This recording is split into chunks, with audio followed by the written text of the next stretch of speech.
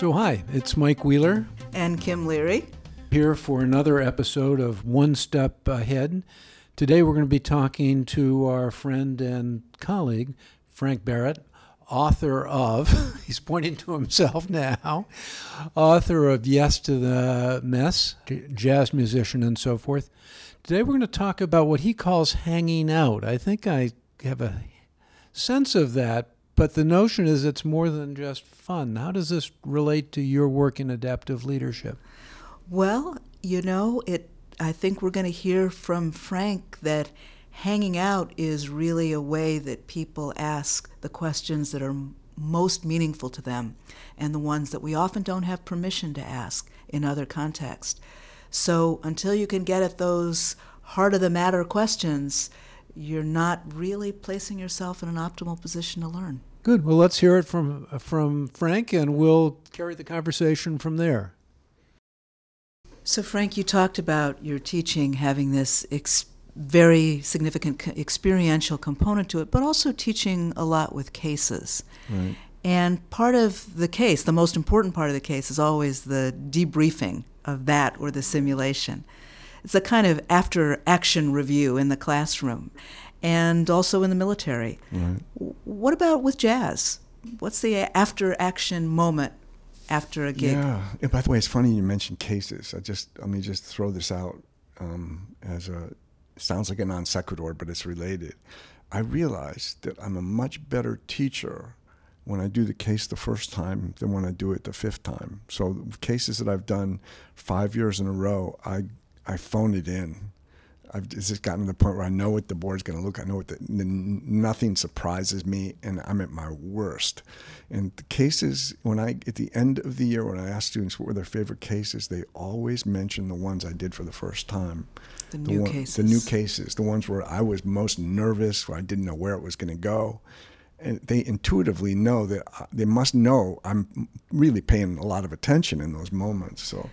And maybe they're watching how you manage that moment. Yeah, exactly. Because they're taking their cues from you. Yeah, it could very well be. It's happened. It's not an accident now. That's happened, I think, 5 years in a row. That the brand new cases are the ones that they like the most, and I think I was best at that. So, but you were asking about hanging out. No, you're asking about after action reviews and is that what hanging out means? After action? A little bit, yeah. In jazz, we call it hanging out. In the military, they call it after action reviews because it sounds more formal. One of the things that jazz musicians do that I think organizations could learn from is to create this sort of informal parallel universe, if you want to call it, that we hang out after the gig and just talk about anything or do jam sessions. You play after playing. Right, play after playing. Just last week I was in Chautauqua and I was interviewing. That's in New York? That's in New York. Yeah. And Wynton Marsalis and the Jazz at Lincoln Center band was there. And I was interviewing Jason Marsalis in a dining room that was empty because it was quiet. And we could hear this music, and I could see he was starting to fade away from me. I was starting to lose him a little bit. He was starting to listen more and more. And at one point he said, I wonder if that's a jam session. And the music kept going, and he got a text from somebody, and he said, yes, they're having a jam session. Let's wrap this up now. And so this is after they had done 6 hours of rehearsal that day, did a concert, and he couldn't wait to go out into the lobby of this hotel and do a jam session where it's just free for all, or anybody can play anything they want. There's a wide openness about it. So, if we're talking about the benefit of doing something the first time, teaching a case, debriefing a case in the classroom, a couple of things to say on that. I think I like the second time, not the first time. Uh-huh. And it's thanks to the students because they've seen things in the case, even though I wrote That's it exactly and researched right. it and so forth, that weren't as apparent to me. Yeah. But after that, I think you do go downhill in it. I even had a colleague here at HBS some years ago, Rob Robinson, who wrote an interesting piece for the Negotiation Journal. Sometimes we have two sections where you're teaching the same material twice, back to back, 20-minute break between the two. Rob's a very good teacher, and one time he just hit it out of the park in the 8:30 class. So he was really pumped for teaching the one at 10 past 10, and he bombed. And he bombed because he forgot that when he's in that classroom, obviously he's in the front of the classroom, but there are 90 students. And there are more of them than there are of him. And in terms of where they are and what they had done in the class before, clean slate. But he had tried basically to replicate it, and that was self-defeating. That's happened to me too. You know, some of the teaching we do at the Kennedy School and other places as well, using an adaptive leadership model, the one that Ronnie Heifetz developed, we have students essentially present their experiences as cases to the class, to the instructor, so the case is always new. And it captures that moment of discovery, but also what you described of terror, as you're trying to make sense of a lot of variables that are unknown to you and pretty well known to the person who's presenting it. Yes, that's good. That's interesting.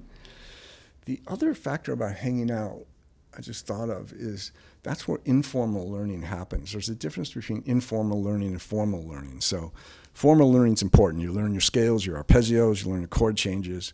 But informal learning is where you learn the norms. And one of the things that makes it possible is it's legitimate to ask naive questions. In formal settings, you cannot look naive.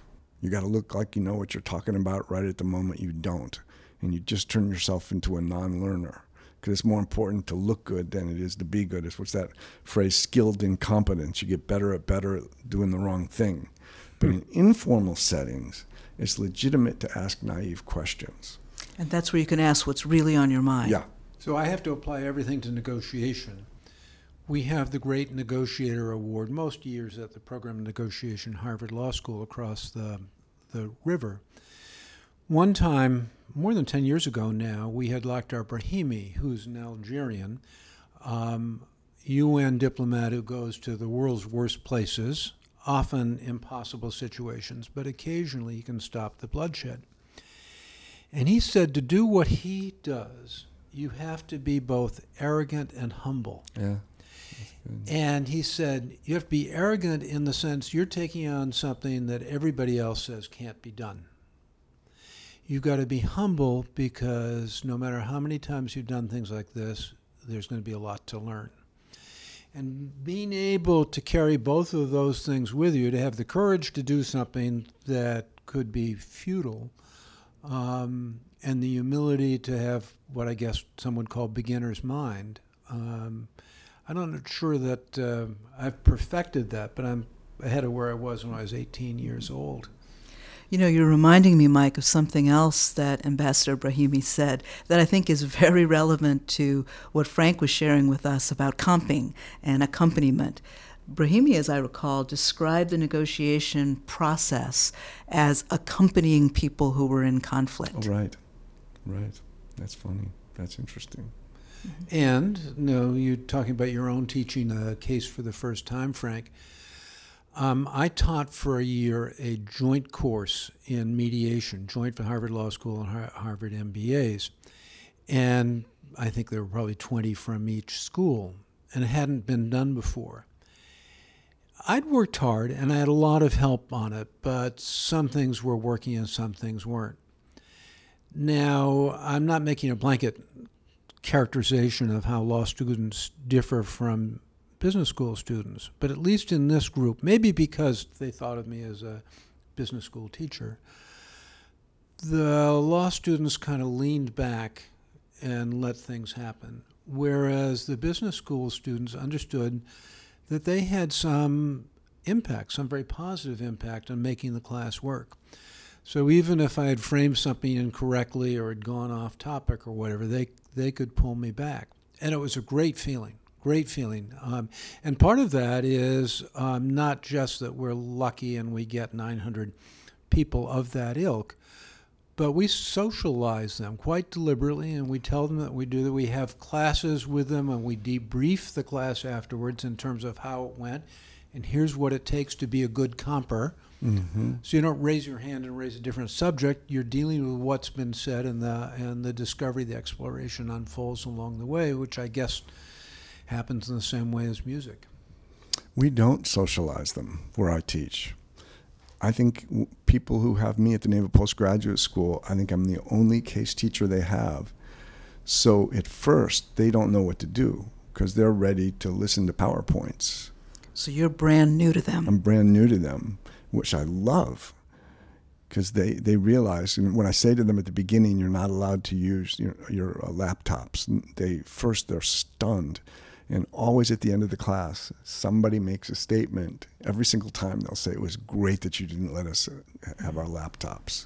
So sometimes in our classrooms, when we say no laptops, students close their laptops, and sometimes they don't. I bet it's different at the Postgraduate Center. It's very different. And Right. every now and then there'll be somebody with one open, and another student will tell them to shut it down. So in socialization of the Harvard Business School, not only do we have those classes on how to be a good comper, but the rule is the laptops are down. That's a universal rule on it. And the reason is we want people looking at and listening to one another, not looking at their screens, even if they're assiduously taking notes. Right. You have plenty of time to do that afterwards, but we're all together now and we've got a common engagement. So as we talk about what it means to experiment and break the rules, bust them open even in the service of improvisation, this idea of when you use tech in the classroom and when you don't is something that we're seeing in some of our classrooms where students are also pushing back. They're saying, Right. We don't use tech the way you all use tech. Mm-hmm. And so it's interesting to think about what you're saying in the context of these authority systems, too. Mm-hmm. How do you have the kind of minimal structure that allows something to proceed, but when do you break the rules? And when is it creative, or when are you getting yourself and other people in trouble? That's a good question. I just thought of a story. I'm not sure it's going to relate to what you just said. Let me tell the story, because it's a good story. If it doesn't relate, I'll come back, because it's an example of somebody breaking the rules. It's a story about Vern Clark, who was the CNO of the Navy CNO in the early 2000s. And CNO is? Chief of Naval Operations. Mm-hmm. Thank you. Yeah, the #1 naval office. He's in charge of the whole Navy. And he was telling a story about when he was on, I think he was in 04, 05. He was a commander or a captain, and he was captain of the ship. So he was a younger officer, but he was the captain of the ship. And they were coming into a new area where they hadn't sailed before. They don't sail, but hadn't steered before. And because one of the particular people on the ship who was in charge of navigation was off the ship that day. So there was a sister ship. So he asked, could they have this new person could he borrow this new person to help them get through this particular area? And the person was on the ship for less than 24 hours. And that's the background of this story. There's a fog rolls in, and he can't see the bullnose of the ship. And this guy who he's enlisted probably in E3, and maybe that means like maybe 7 or 8 years in. He's sort of a middle level enlisted guy. He says he comes up. Here's Admiral Clark talking. He comes up and he grabs my arm and he squeezes it, and he said, "Sir, if we continue on this course and speed, we will be aground in 6 minutes." And he said, "Wow, thank you. I got it." And the reason that's rule breaking is an enlisted man never physically touches an officer, and let alone the skipper of the ship. They had no history with each other. So it wasn't like we're good friends, we have a comfort with each other. He jumped through the chain of command. He stopped, everything went right to this guy. Now the question is, how did he know he could do that? I always wonder, if he had only been on the ship 24 hours, how did he know he had that much freedom? I always puzzle that, and I have students talk about that because I have this on video. I have them telling this story. And I say, how did they know? And they say, maybe the other people told them, but they said, when you go on a ship, you can tell within 15 minutes what the culture is like. I go, okay. So that culture is something that people are taking in Yeah. and processing from the moment they enter into a system. Yep. Yeah. What's really marvelous about that story, too, is it reminds us that when we think about being disruptive in an organization, it's not necessarily a lot of Sturm und Drang. No. It's doing something that is a violation of the usual practices. Right. Yeah. And it may be quite quiet, but really effective, as it was in this case. Yeah. It's interesting that the touch is in there. Yeah. He could have used the same words. He could have been just as emphatic. Yeah. But he had to break the rules. Had to break he had to break the rules in order to get the captain to pay attention. Yeah. He had to make himself brand new. Brand maybe. new. Yeah, exactly. Yeah. It's a great story because if he'd gone aground, it would have ended his career, right? When you ground a ship, you're done. And that's why it's a good story. It's funny you say that. I had a colleague at prior school years ago who was a submariner, but he wouldn't fly. Joe would not get on an airplane, but he was fine going down below. And Joe always said, I wanted to be in a ship where the navigator is run aground. Somebody who doesn't think he or she is infallible, but knows that they can mess up. Yeah. So sort of take your pick in that regard. I think run aground once. Yeah. I think that's the number. So we've been talking about hanging out, after action reviews. We've been talking about learning. And Kim? we've been talking about this quality of informal learning, too, which is different than experiential learning, isn't it, Yeah. Frank and Mike? What's the distinction you're drawing? I think I get it, but tell me. Well, even experiential learning can have this performance element where you want to perform well and ask the right questions or have the right persona. But I'm really struck by the naive questions that you have permission to ask when you're hanging out. Right. Because it seems to me that that's where people really ask what's on their minds, Right. and where they get maybe some of the heart of what it means to develop a facility as a good negotiator or an effective leader. Right. Yeah. It's important that those moments that there's no agenda. Right? We're used to having agendas for everything. Agendas kill it. It has to be unscheduled time. But I wonder, Frank, I'm with you on that. But do we just sort of hope for the stars to be aligned? How do you create an organizational culture? That almost sounds like too rigid a word. Yeah. But in an environment, a Petri dish, I'm kind of jumping around from metaphor to metaphor, so it's more likely to happen than not. Again, I think organizations err on the side of too much structure. I mean, I'll just give you an example. In the Navy, the Naval Postgraduate School is in Monterey. So when the flag officers come for a 2-week or a 1-week course, These are admirals, right? admirals, Yeah.